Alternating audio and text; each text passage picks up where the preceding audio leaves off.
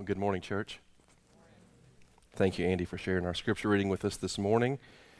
I think Andy and I are both evidence of the fact that school has resumed and our kids have brought home more than just homework from school. So we're enduring the wonderful head congestion and all that goes along with this wonderful time of the year. But we're going to jump right into 2 Thessalonians 1 this morning, pick up where we left off last week.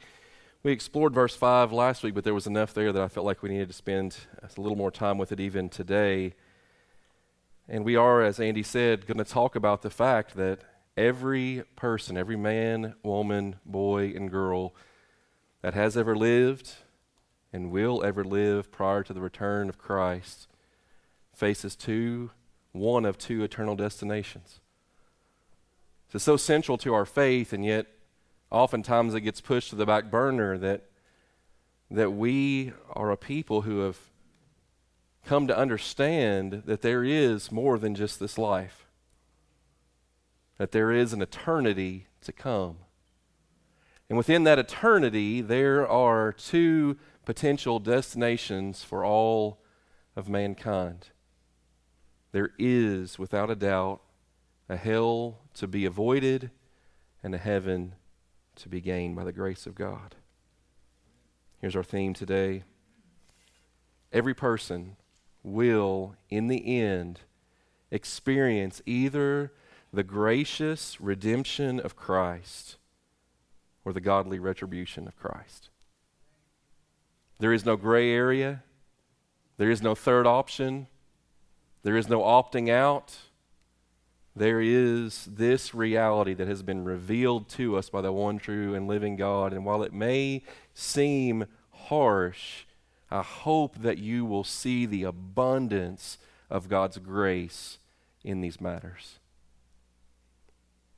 And so let's jump right in this morning. The first thing we see in this text is as if Paul is jumping back and forth here between the realities of heaven and hell. In these first five or six verses here, we see him jumping back and forth between these two eternal destinies as a way of comparing them with one another and as a way of, first off, encouraging us as followers of Jesus Christ that we have a hope that is secure in Christ, but also as a warning to a lost and dying world that there is a coming reality of hell separated from God for eternity that is to be avoided and can be by the grace of God. So in verses 5, 7, and 10, we'll begin by talking about Christ's vindication of his suffering saints. We remind ourselves here that Paul is writing to the church at Thessalonica, a church that was experiencing massive persecution against themselves because of their faithfulness to Christ. You remember, if you go back to Acts 17, Paul's ministry in Thessalonica was cut short because of this kind of persecution. He had to leave that city before he would have preferred to do so, probably only spent just a few weeks there in planting that church, and then he had to move on because the persecution became so difficult. And that persecution didn't end when Paul left. In fact, we probably understand better that it escalated, and they continued to experience great suffering because of their faithfulness to this Savior, Jesus. But he reminds them there in verse 5 that their perseverance in the midst of suffering was speaking something about what God was doing in their midst. You see, their perseverance was a proof of their worthiness for the kingdom.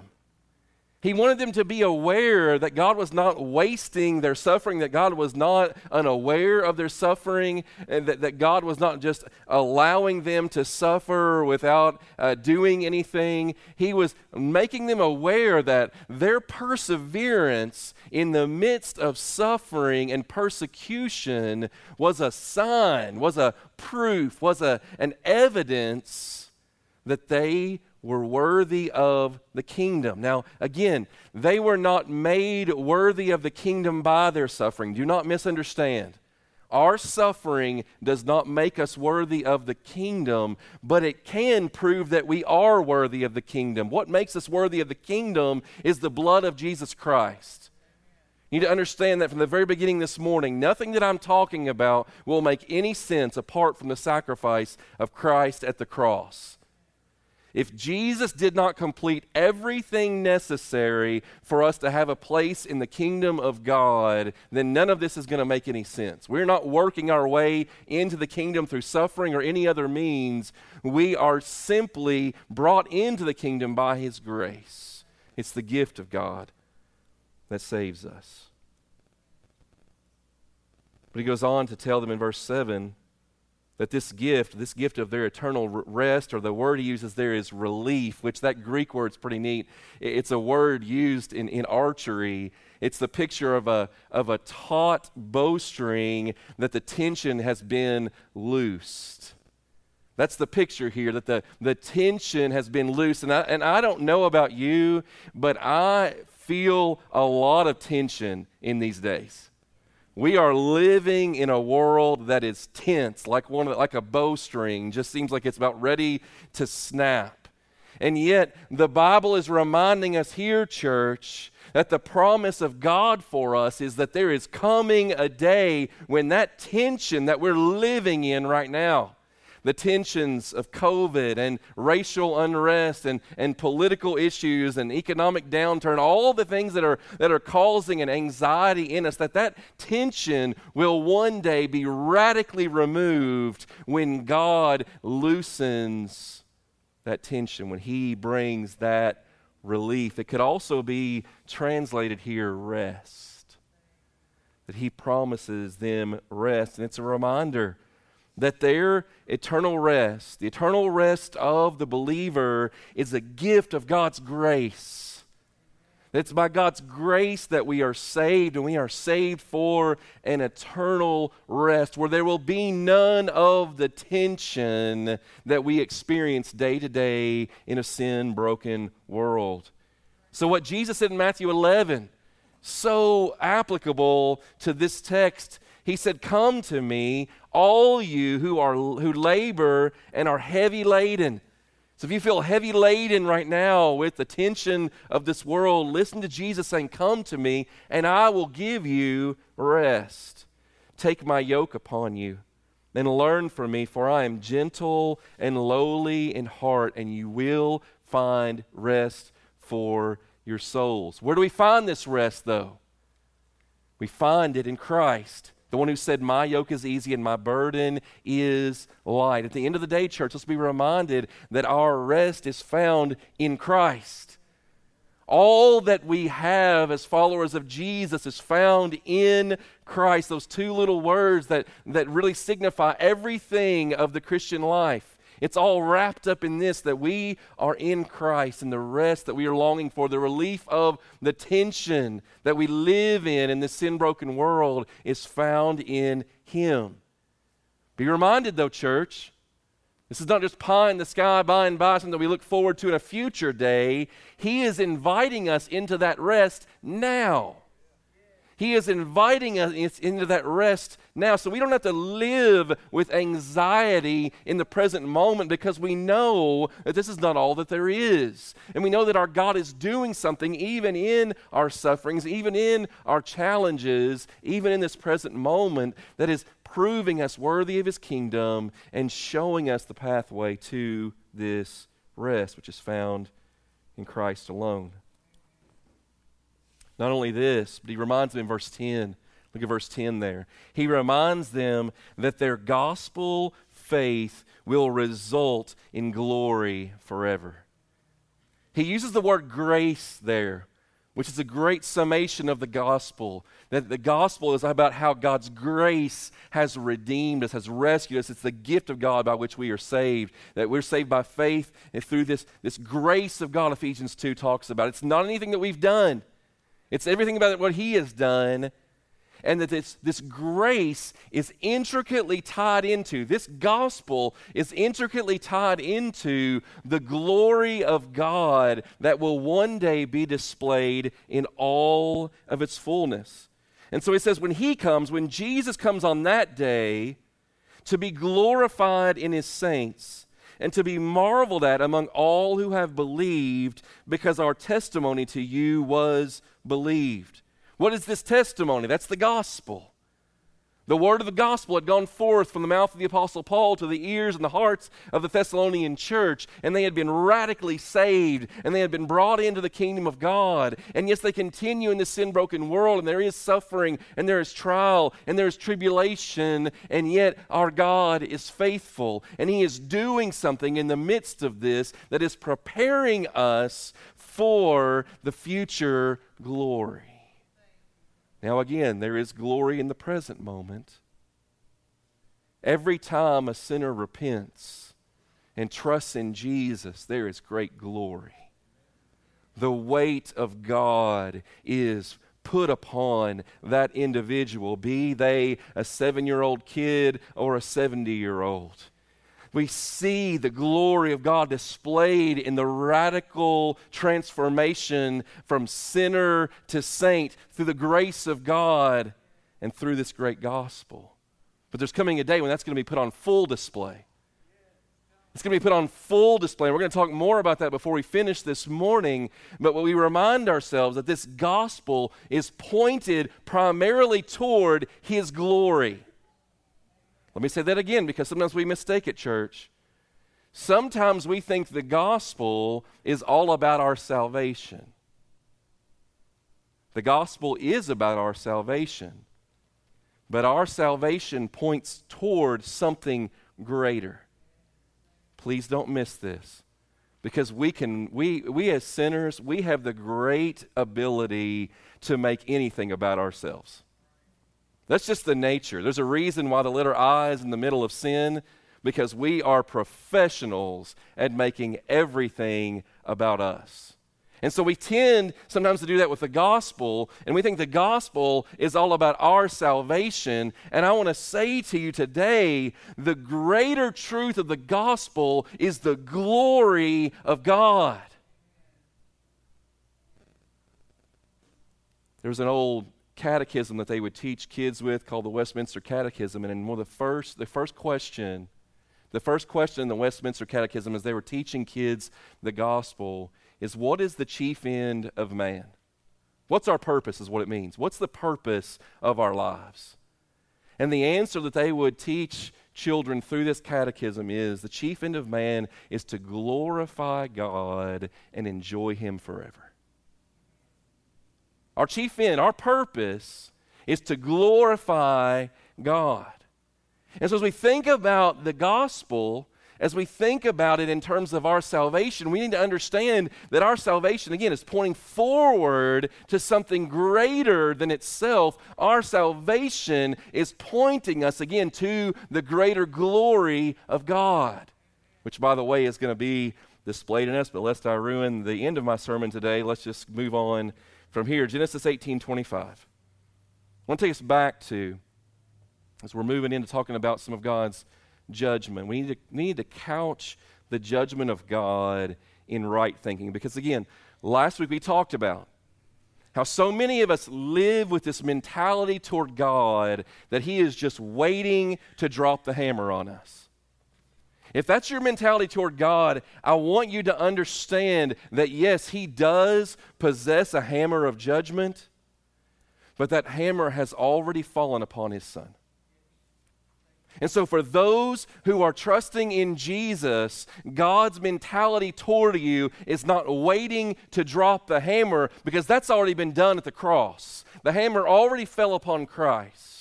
And so we do not live in fear of the wrath of God as followers of Jesus Christ. Now, if you have not repented of your sins and trusted in Jesus, I need to say to you today, there is wrath that's coming. The hammer still remains for you. We're going to talk about that in just a moment. But we need not live in fear of the wrath of God if we're trusting in Jesus, because we are trusting in a righteous judge. So Genesis 18, Abraham is interceding before God for the city of Sodom. His nephew Lot has gone to live in Sodom and gotten wrapped up in all the immorality of Sodom. And God has told Abraham, I'm going to destroy that city. Fire is going to fall from heaven and consume the cities of Sodom and Gomorrah. And so Abraham begins to pray. And he begins to intercede for that wicked city and for his family member Lot and his family who are living there in that place that is awaiting the judgment of God. And listen to part of Abraham's prayer. Genesis 18:25. He says to God, far be it from you to do such a thing, to put the righteous to death with the wicked, so that the righteous fare as the wicked. Far be that from you. He's recognizing God is going to treat the righteous and the wicked differently. Why? Listen to this question. It's so huge for our understanding of what's getting ready to take place in these verses in 1 Thessalonians 1. He asked this question. Shall not the judge of all the earth do what is right? Church, there is a resting place for us in that. That the judge of all the earth will do what is right. We do not experience perfect justice in this world. And we know the cries that have erupted in our culture in pertaining to this matter of justice over the last year. And I must say to us two things. First of all, we of all people, as followers of Jesus Christ, should be concerned about justice. Because our God is concerned about justice.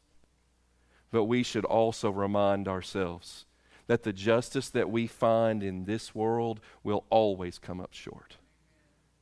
Why does the justice of this world come up short? Because first of all, we don't have the perfect knowledge of God. We don't know everything that God knows, and therefore we cannot always judge rightly the circumstances that are set before us. But also, we do not have the perfect power of God. So sometimes even while we may see rightly, we cannot act rightly because we don't have the power to do so. That doesn't leave us powerless because we, as Abraham did, intercede before a holy God, and we too cry out for justice. We do cry out that He would make all things right, but we remind ourselves that while we remain in this sin-broken world, we will not experience the perfect justice of God. That will always be out of our grasp until the day we enter into His kingdom. And so let's talk then about Christ's vengeance on the shameless sinners. I'm using that word shameless there to speak about their lack of repentance. And again, I want us to look at these difficult verses in light of the perfect justice of God. The God who knows all things and is able to do all things. He has no lack of knowledge nor any lack of power, and therefore He alone has perfect justice. The judge of all the earth, He will do what is right, what is perfectly and purely right in the end. Only He can do so. While we may be judges with evil thoughts, our God is a judge with pure and holy and perfect thoughts. And so these things that we're going to look at here that are difficult are coming from this holy and righteous judge.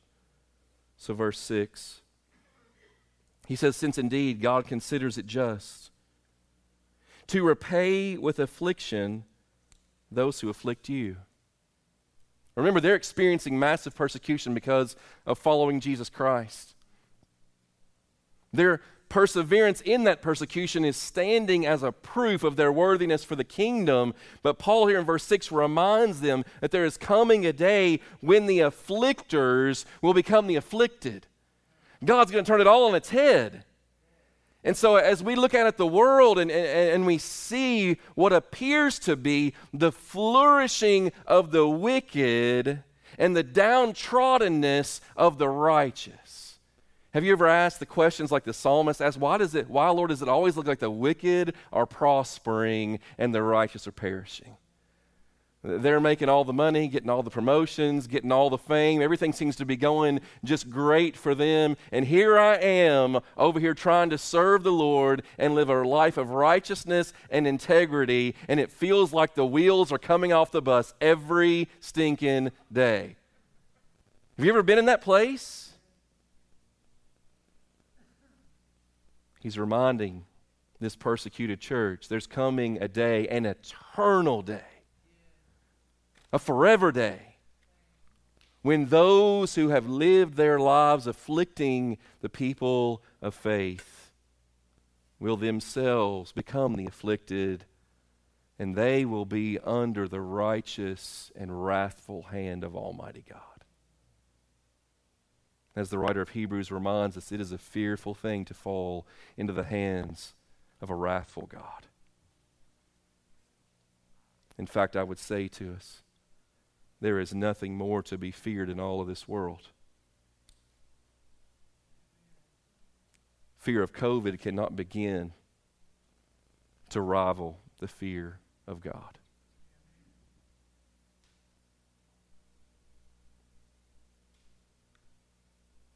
Not only this, let's look at verse 8.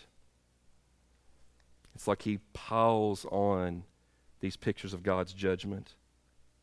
In verse 8, it's in flaming fire, inflicting vengeance on those who do not know God and on those who do not obey the gospel of our Lord Jesus Christ. Now, I do not want us to misunderstand this word vengeance, because when we think of vengeance, many of us kind of get a Batman-type mentality. Okay? Or we think of the Avengers, if that's your preferred comic book series. That's not the picture here. There's a difference between God's vengeance and our vengeance. And so his vengeance is not revenge, but it's true justice. The difference is, when we think about our type of vengeance, I would seek to repay you because of my personal offense. Because you hurt my feelings, because you did something I didn't want you to do, therefore I'm going to enact vengeance upon you. I'm going to seek to repay you because you hurt me. Now I want to hurt you. That's the human picture of vengeance. It's about a personal offense. But that's not the picture of God's vengeance. It's not God kind of moping around, well, they hurt me, so now I've got to hurt them. It's not that kind of a picture. It's, again, in his perfect justice, the fact that he knows all things and is able to do all things, he is going to do, according to his character, that which is perfectly right.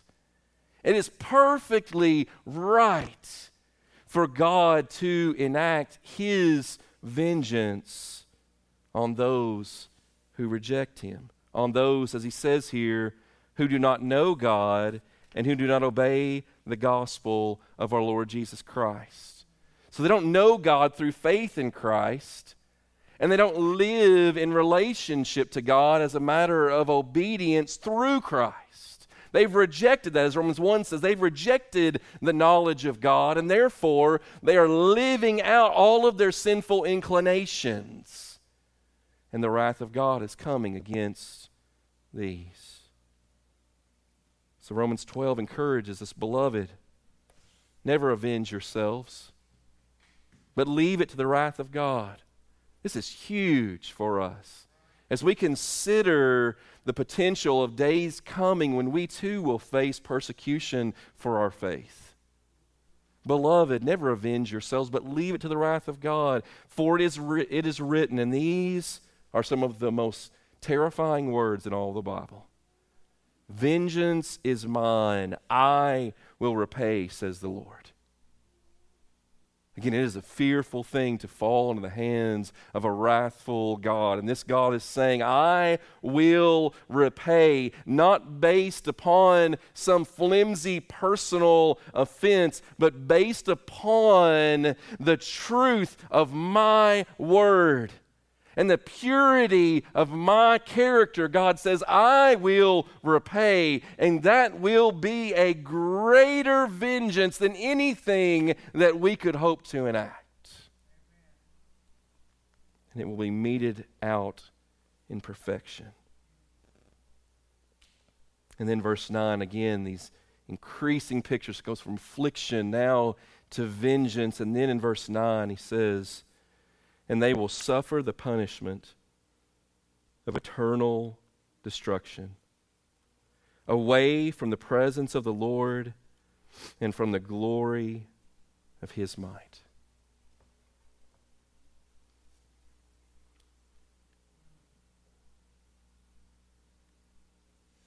They will suffer the punishment of eternal destruction. Who will? Those who do not know God and who do not walk in obedience to his gospel. You see, sometimes we think that the wicked are just those who do the really bad stuff. And yet he's reminding us there in verse 8, no, the wicked are, yes, those who are actively working against the church and bringing affliction and persecution against God's people, yes. But it's also those who do not know God and are not walking in obedience to his gospel. Regardless of their profession of faith, their life of faith is not measuring up to what God has given.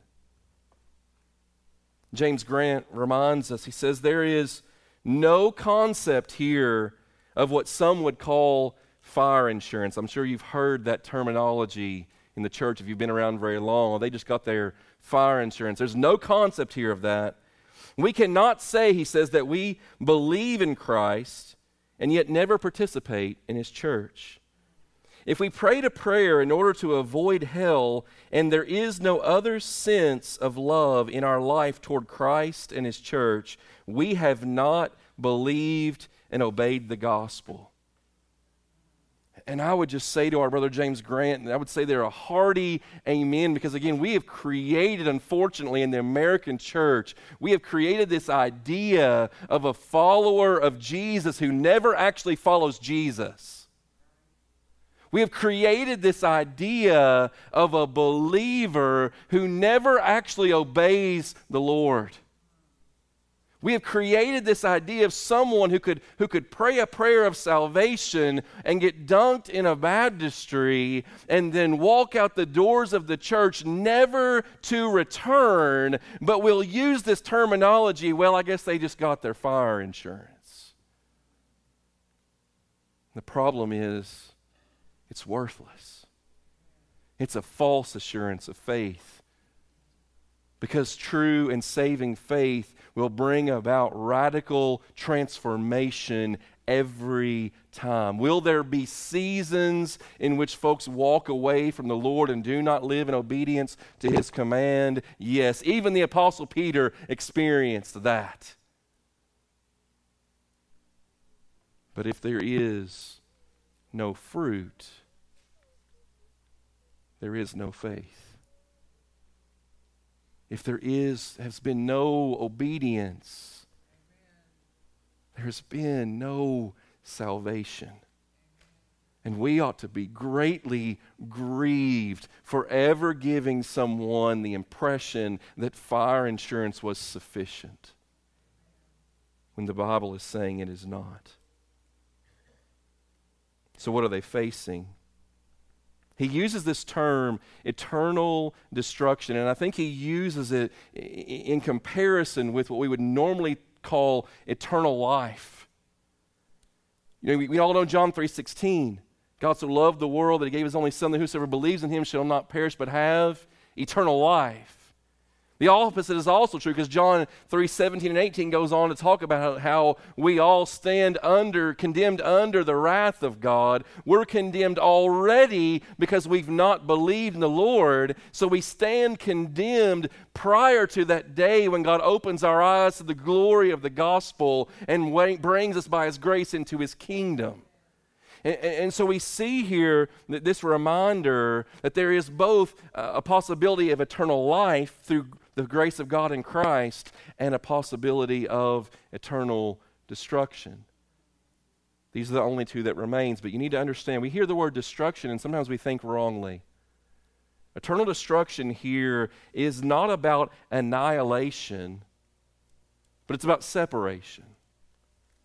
You see, sometimes we get in our heads this wrong thinking that, there will be those of us that go to spend eternity with the Lord in heaven, and then for everybody else, they'll just kind of be a blinking out of existence, as if they just cease to be.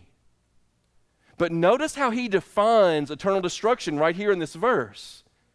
He says, they will suffer the punishment of eternal destruction away from the presence of the Lord and from the glory of his might.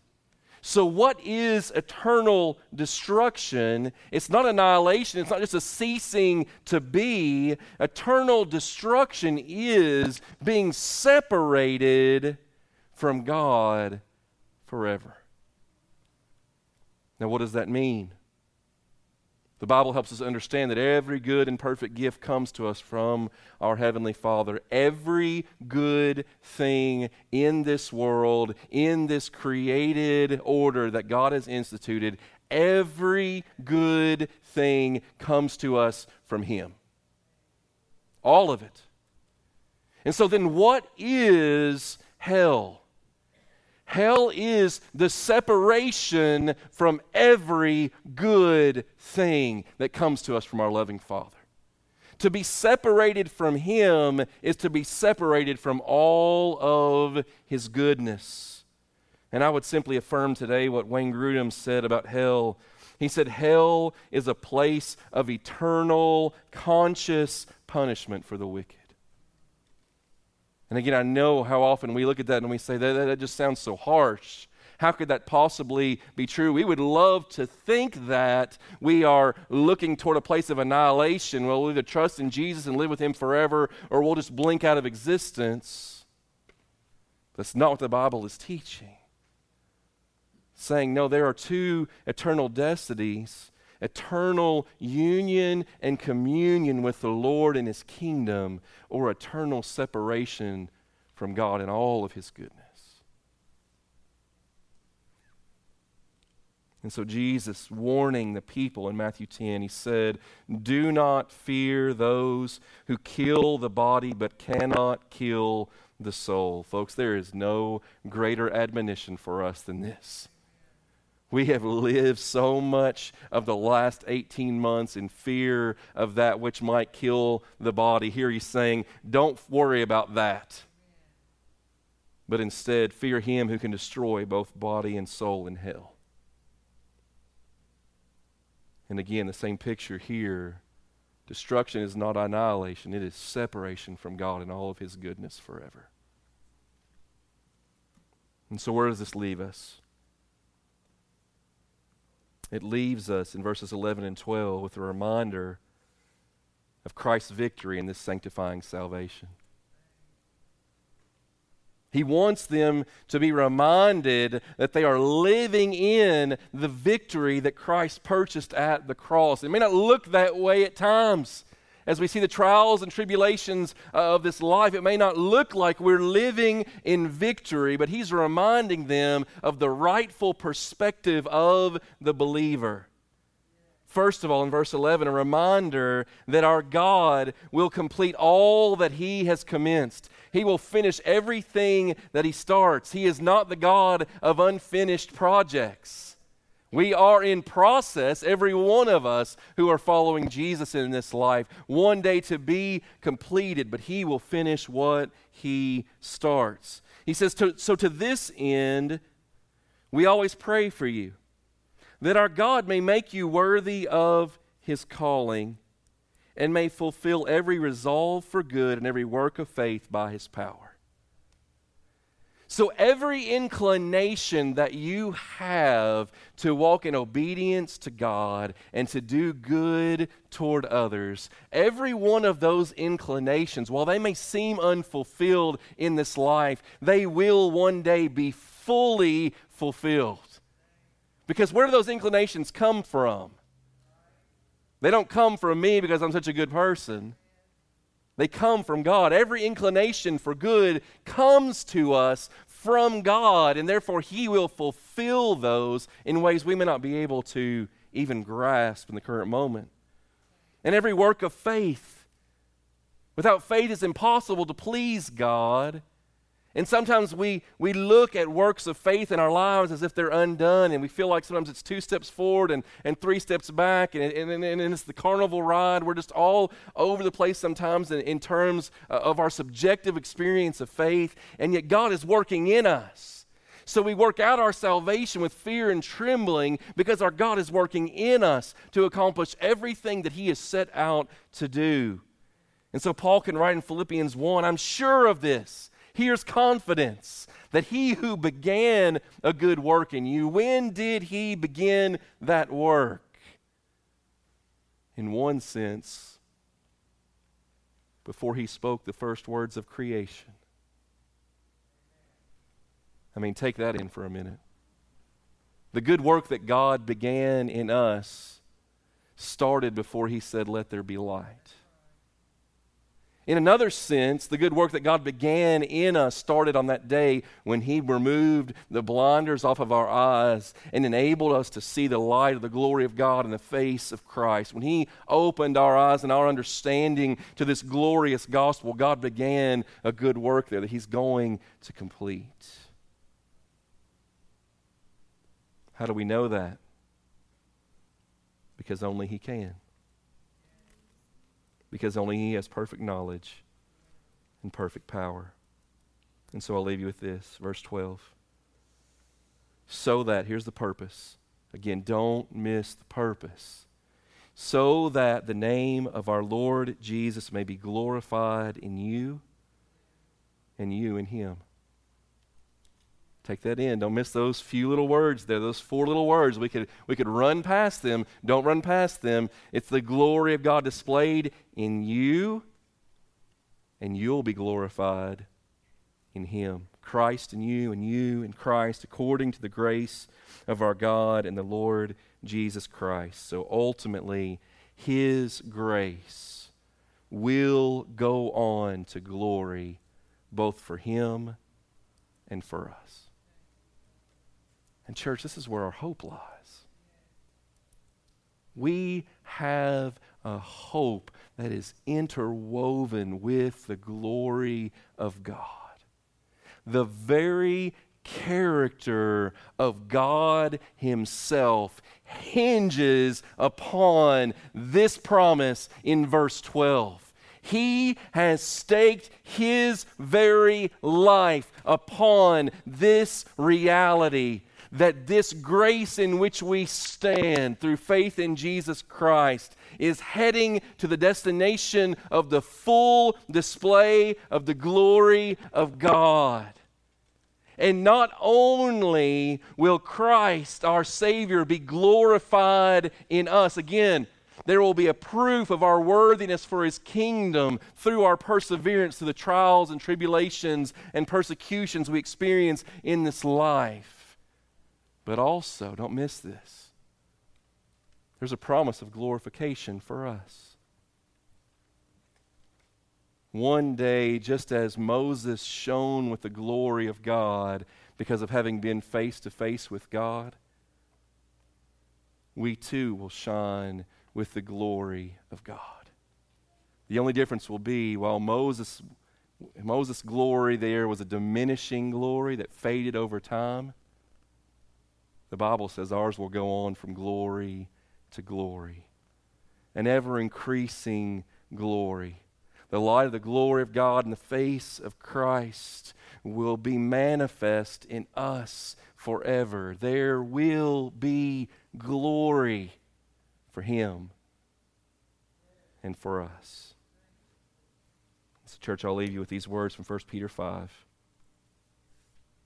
So after you suffered a little while, I know it seems like a long while. After you've suffered a little while, the God of grace, who has called you to His eternal glory in Christ, will Himself restore, confirm, strengthen, and establish you. And not just for a moment, for millennia upon millennia, forever and ever without end, No more death or mourning or crying or pain. The former things, the things of this sin-broken world will have passed away. All things will be made new and be made glorious. And those who are trusting in Jesus will have the fullness of this inheritance. I dare say it'll be worth a little suffering for a little while. Father, help us today. Change our perspective, Father. You know how easily we get wrapped up in the things of this world, in the struggles, in the wrestlings, in the anxiety, the tension.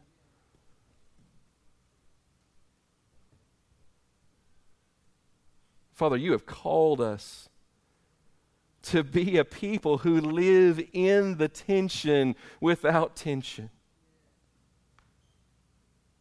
We don't have to live in anxiety because we know the end of the story.